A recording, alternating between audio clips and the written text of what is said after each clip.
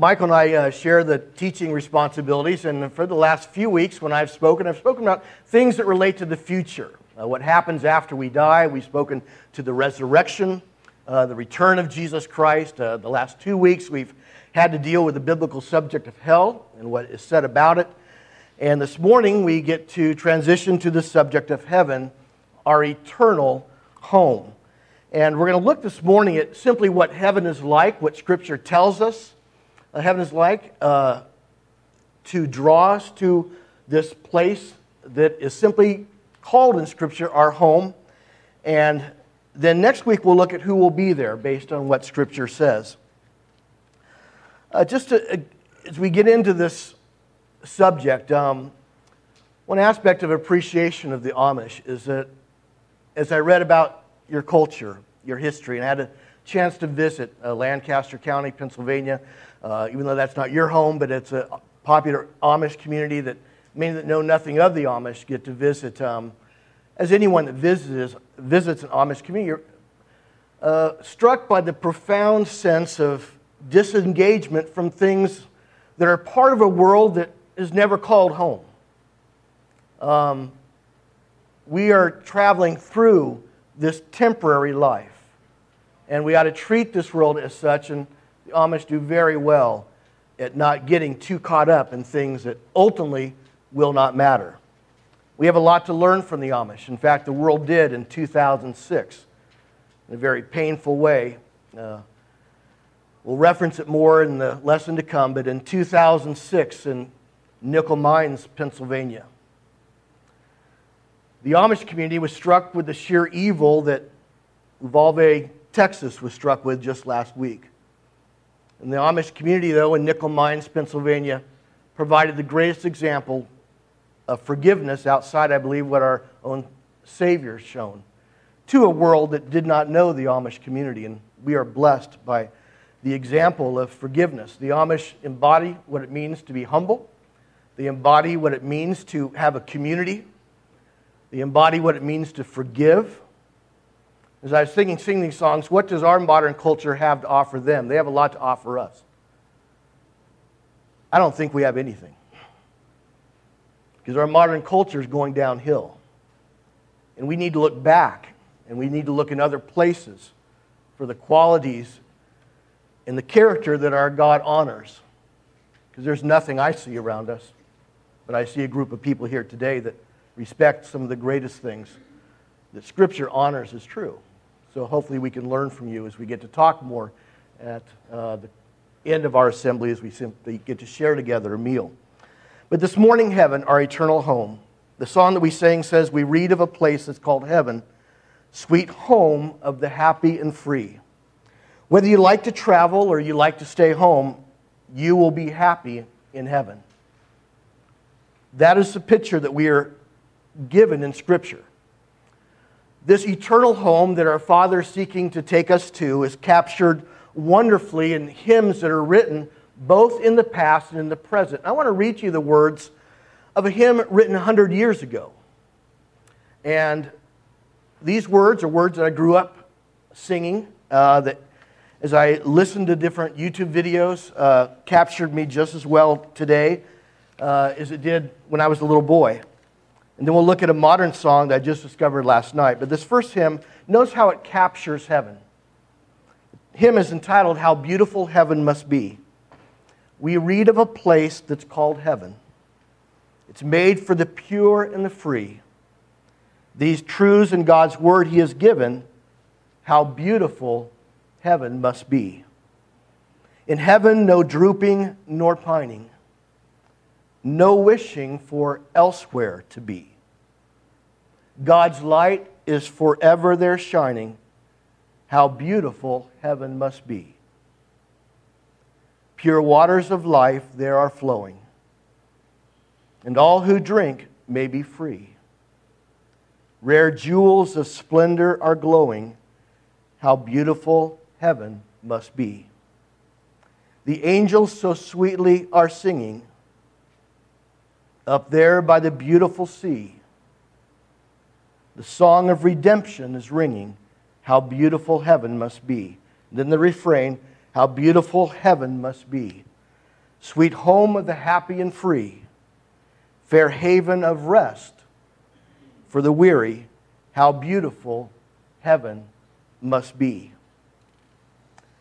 Then a song written just 2 years ago and published this last year, simply entitled Hymn of Heaven, written by a famous artist by the name of Phil Wickham. You can find his videos on YouTube or his songs in other places.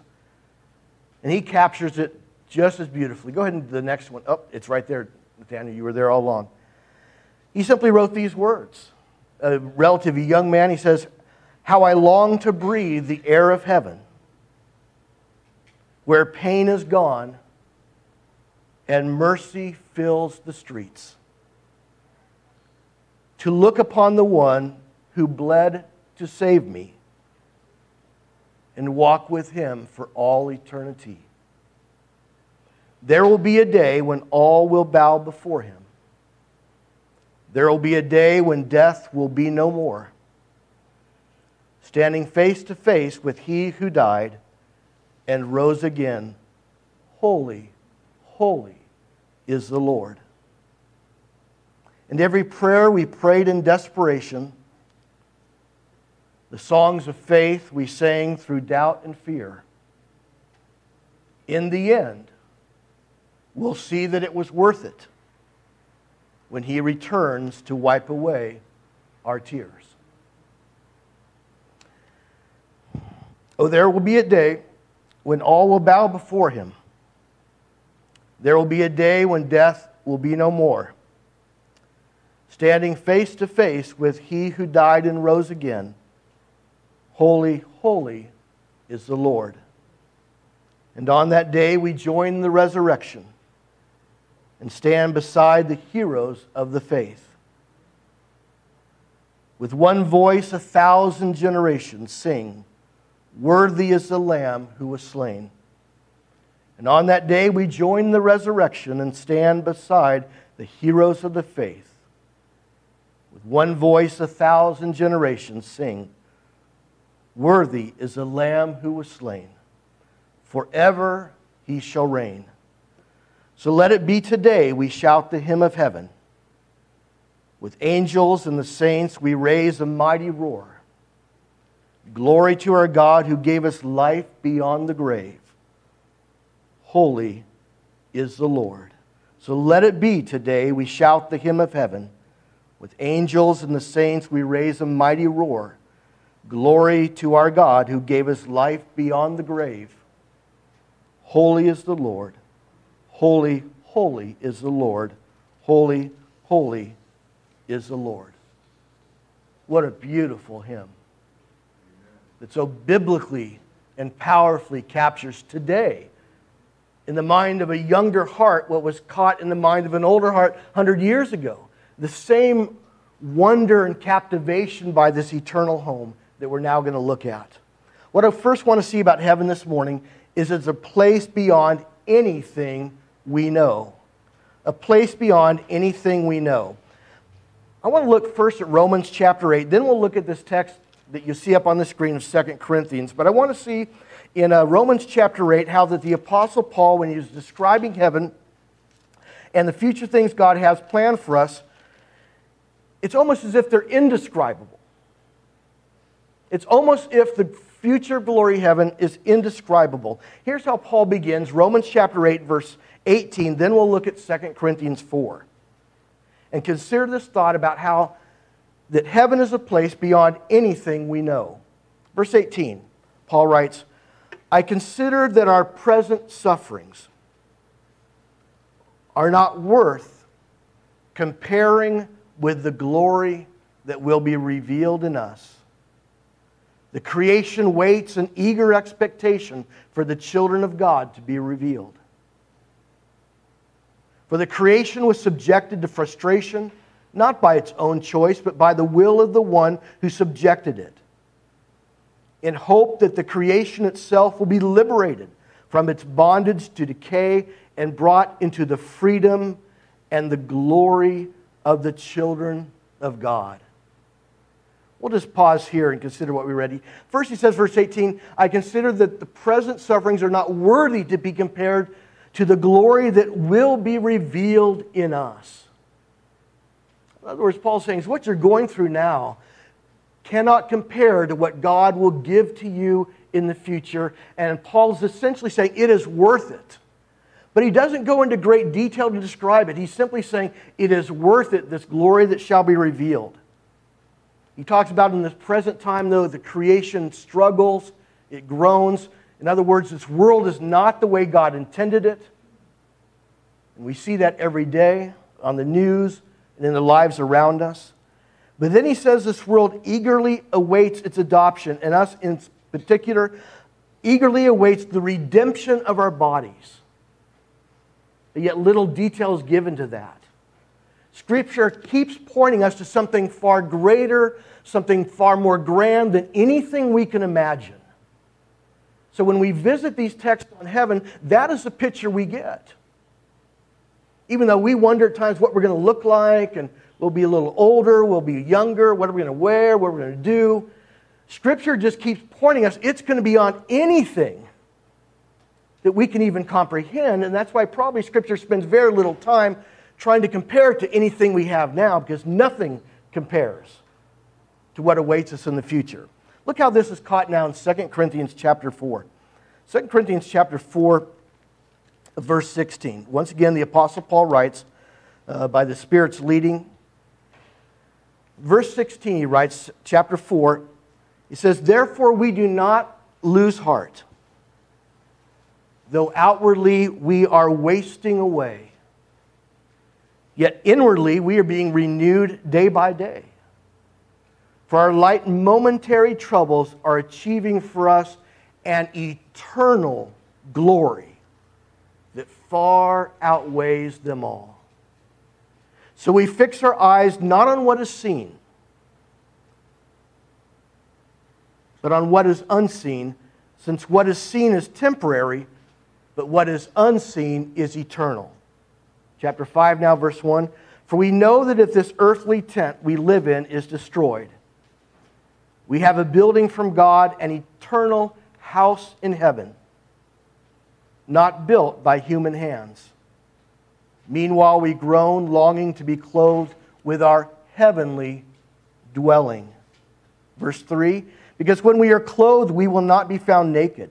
For while we are in this tent, we groan and are burdened because we do not wish to be unclothed, but be clothed with our heavenly dwelling, so that what is mortal may be swallowed up by life.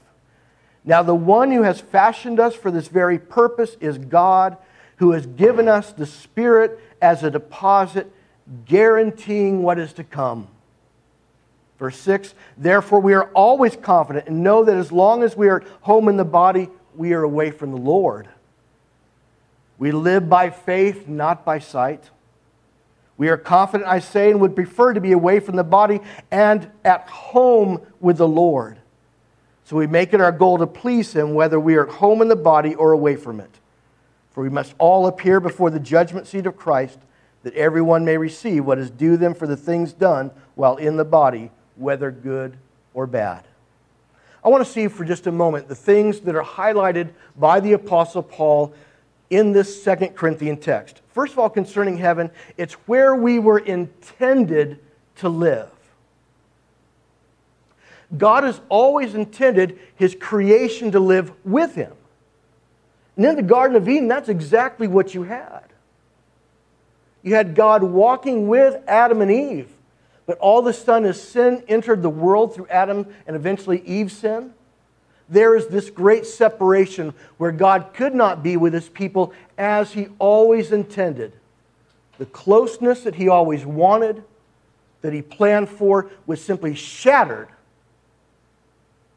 by the sin of the first examples of His creation, and continues to be shattered by people by choices they make that causes a separation. But what we see in Scripture, though, is heaven is a reunification in the closest of ways between God and the people He created, because He's restoring back what He always wanted. That is, His people to dwell directly with Him.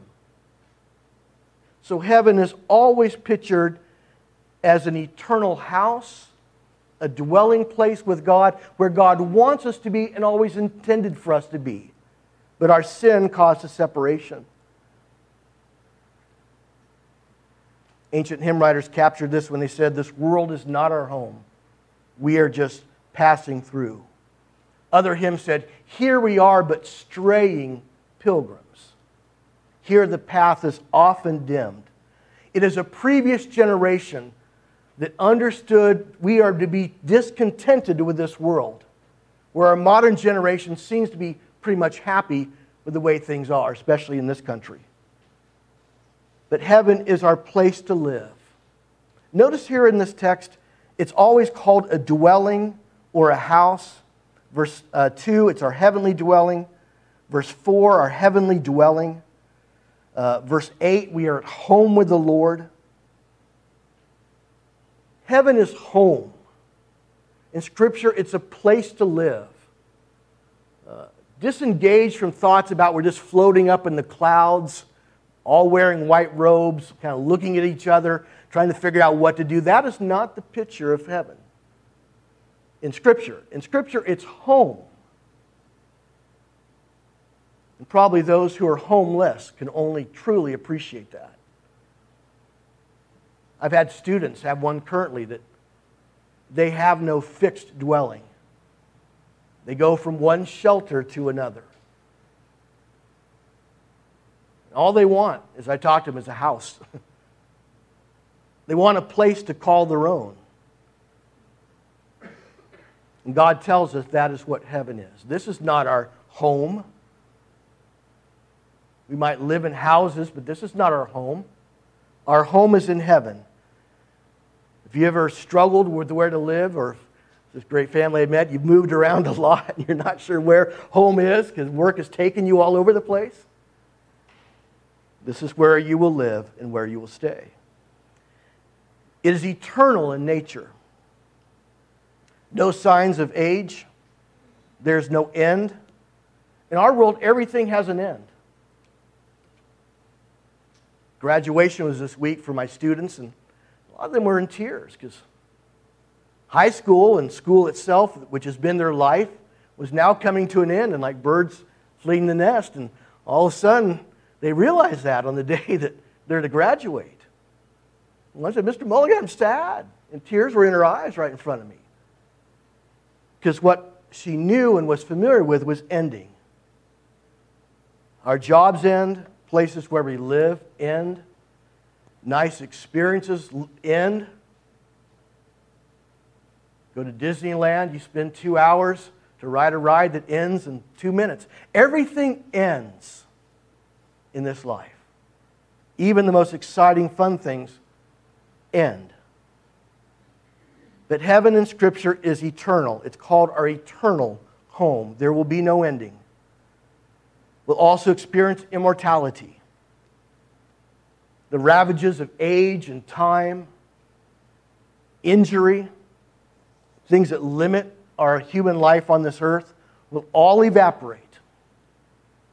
And the best version of our body, however God considers that, will be our body in heaven, as the resurrection is taught on 1 Corinthians 15. And we will live there forever with God. We can't even fathom that. Because every day we see time pushing us forward and aging beginning. I read recently the most common experience among those who are aging and near death, that they talk about it, is the fact that they've never felt old as far as the way they thought. But their body felt old all the time. But in their mind, they wanted to go on. But in heaven, we will realize immortality. God intended for us to live forever. Adam and Eve would have lived forever in the garden with Him, but sin brought about physical death as well as spiritual death. But in heaven, all of that is erased. And heaven will be home as it was meant to be. And it will be home in the best of the sense of the word. When some think of home, they think of sadness because their home broke up. or family members that lived at home with them died or otherwise prematurely taken. There's some, even some of my students, who live without sufficient food at home. There's some that are abused by the very people that promised to take care of them. Their home is full of pain, but in heaven, home will be free of all the hurt that some homes have now. And it will be home with God forever. And there's nothing to compare it to. It's simply our heavenly dwelling, a place beyond anything we know. Here's the second grand truth about heaven in Scripture. It is a place absent of the trouble of this life. I want to go to Revelation chapter 21.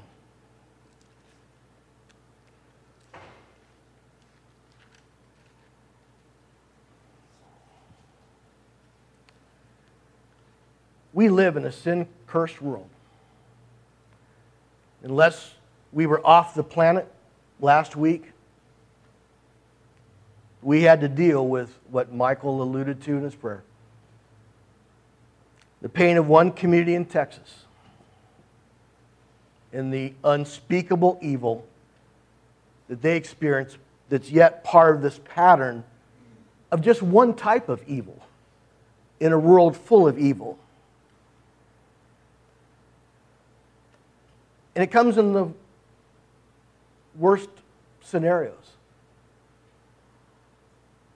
I said to my wife the other day that it seems like going to church or going to school is the most dangerous place you can go to at times, because of what some think of to do to come in and attack vulnerable people. Almost every school shooting I've read about has been while I've been at school. I go to my computer at lunchtime, and CNN has in bold font, shooting at such and such a place. 19 children killed.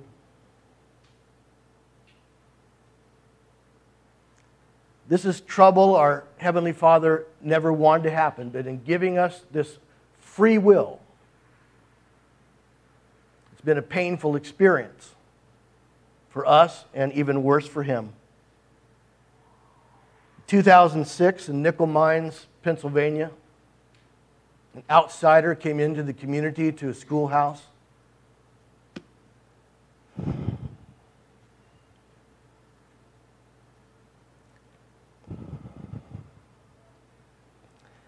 Shot dead 10 girls.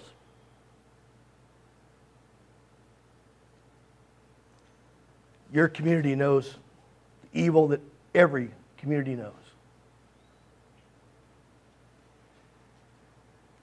And as we try to deal with this envy or the evil we see on television, can you imagine the evil that goes unnoticed, that happens in private or never gets attention? This is not what our God intended. But as mankind pursued evil, this is what we have. But God is going to remove this one day, and I want to see the texts that speak to this. In the Revelation, as God's people are going through a great persecution under the Roman Empire, the Lord reveals to the Apostle John visions of what heaven will be like when the struggle is over and the evil is ended. And I want to look at verse 1 of chapter 21. And here, John writes, based on what he's shown, I saw a new heaven and a new earth. For the first heaven and the first earth had passed away, and there was no longer any sea. I saw the holy city, the new Jerusalem, coming down out of heaven from God, prepared as a bride beautifully dressed for her husband. And I heard a loud voice from the throne saying, Look, God's dwelling place is now among the people, and He will dwell with them. They will be His people, and God Himself will be with them and be their God. Let's pause here. Notice here the reunification of God with His people. In heaven, God will be with His people just as He intends. But look what He will do with them, verse 4. He will wipe every tear from their eyes. There will be no more death, or mourning or crying or pain, for the old order of things has passed away. He who was seated on the throne said, I make everything new. Then he said, write this down, for these words are trustworthy and true. He said to me, it is done. I am the Alpha and the Omega, the beginning and the end. To the thirsty I will give water without cost from the spring of the water of life. Those who are victorious will inherit all of this, and I will be their God, and they will be my children. Verse 8, but the cowardly, the unbelieving, the vile, the murderers, the sexually immoral, those who practice magic arts, the idolaters, and all liars, they will be consigned to the fiery lake of burning sulfur. This is the second death. In no uncertain terms, our God reveals to John exactly what this heavenly existence will be like. First, he says, I will be there with them, and they will be with me. We know what John says in the Epistle of John, for God is light, and in him is no darkness at all, and there will be no darkness in heaven, both literally and figuratively. What is described here in this text is the things that will be missing: pain, sorrow, death, night, sin, and evil. Skip to verse 23 now.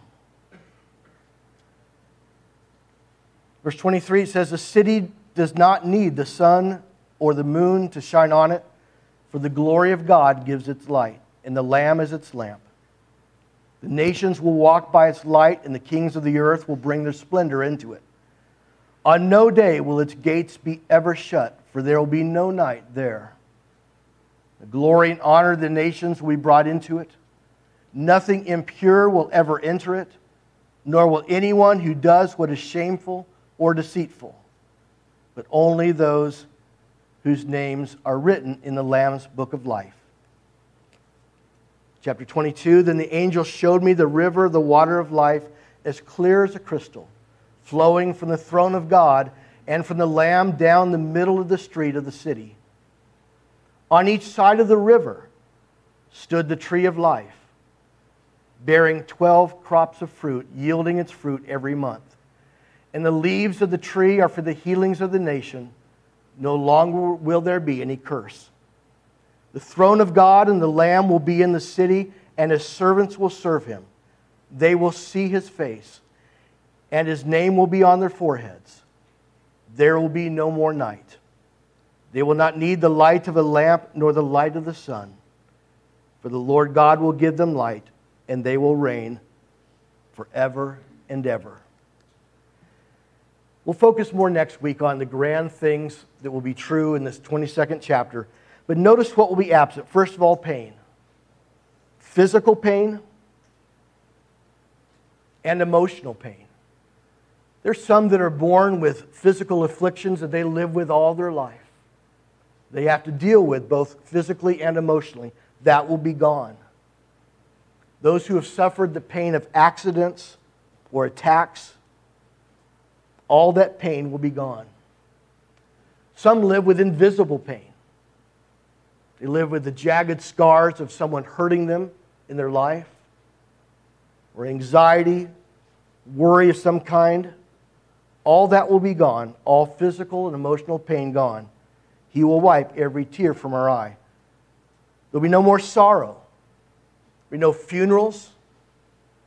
There'll be no more memorial services. We're going to see some heartache this week as they begin to bury these children. You're going to see it.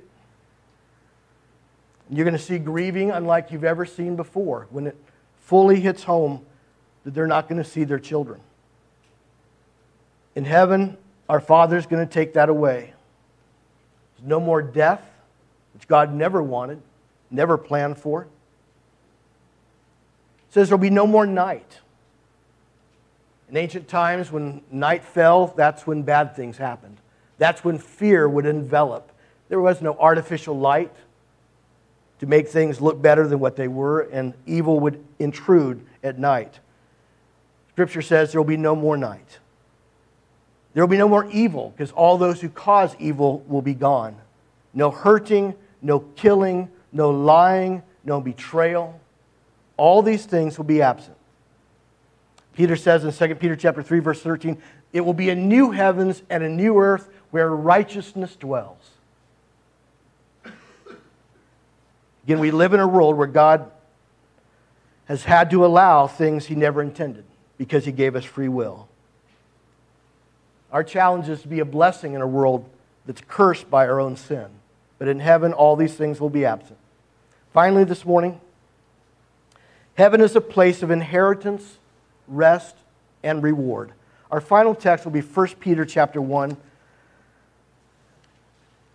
verse 3 through 5, and then 5 verse 10. I want to see heaven how God wants us to see it. Not from simply what is absent, but what it is for us as God sees it. Peter writes in verse 3 of the first chapter, he says, "Praise be to the God and Father of our Lord Jesus Christ. In His great mercy He has given us new birth into a living hope through the resurrection of Jesus Christ from the dead." Verse 4, "And into an inheritance that can never perish, spoil, or fade. This inheritance is kept in heaven for you, who through faith are shielded by God's power until the coming of the salvation that is ready to be revealed in the last time." Verse 13, "Therefore, with the minds that are alert and fully sober, set your hope on the grace that is brought to you when Jesus Christ is revealed." Heaven is presented as a place of inheritance. In fact, in the text we've looked at, Matthew 25, verse 31, Jesus says, "Come in, all you who are blessed by my Father, take your inheritance, the kingdom prepared for you since the creation of the world." Heaven is an inheritance. God is saving up this place for us.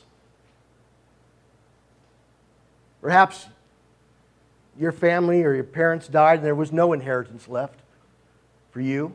Some are written out, some are just never included for unexplained reasons. Some families are simply unable to give an inheritance. But our Heavenly Father says, "I've got something saved for you.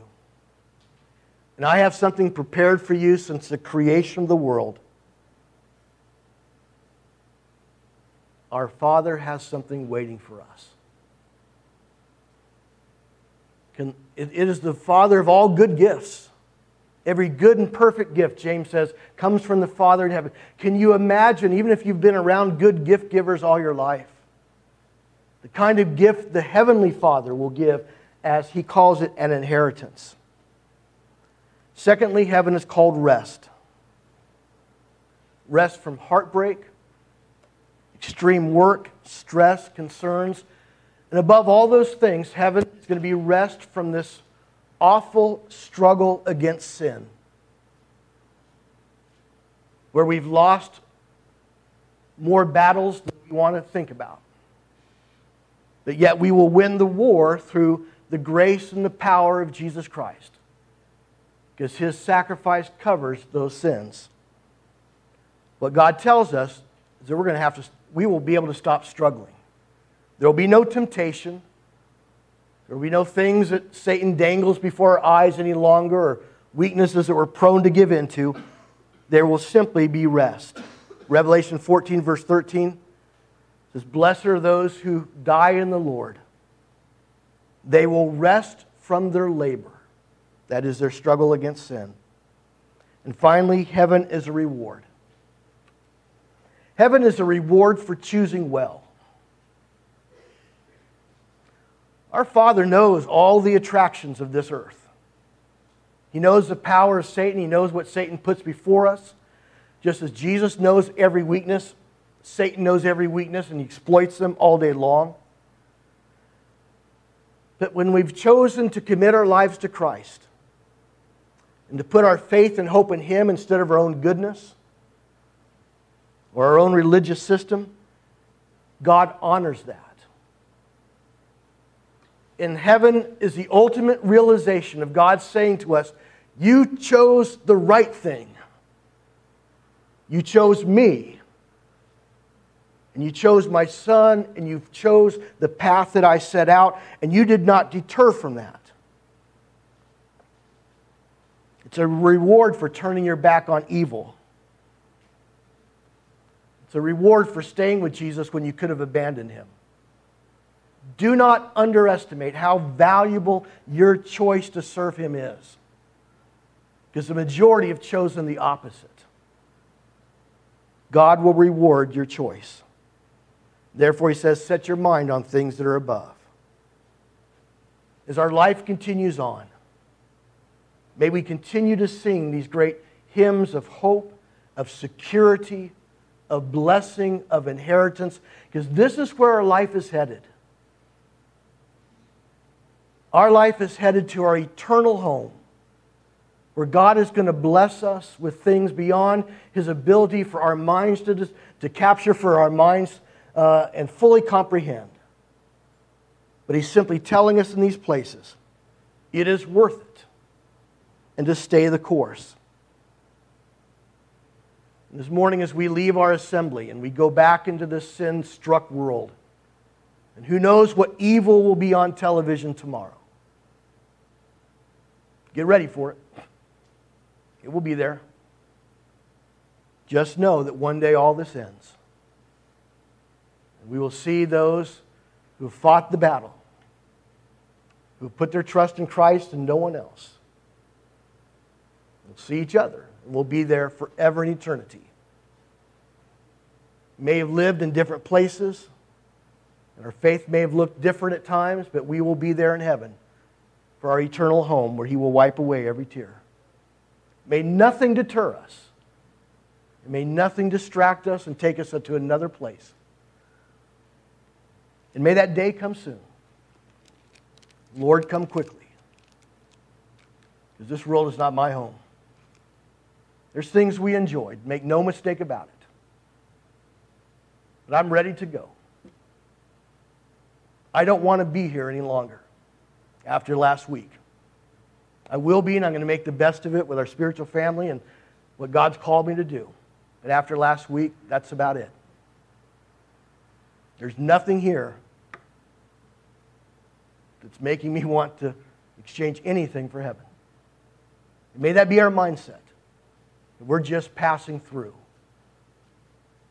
And Lord, come quickly. May he return in our lifetime. And how blessed we will be. We're going to sing a song in just a moment. We'll stand together and sing the song to encourage us to stay on this path, to give our lives in obedience to God, to redirect our lives if needed, put our faith and trust in him. God calls us to be baptized for the forgiveness of sins as we believe and we put our trust in him, as we're old enough to make that kind of decision. And that is the place of safety and security. That's the place where God does his work.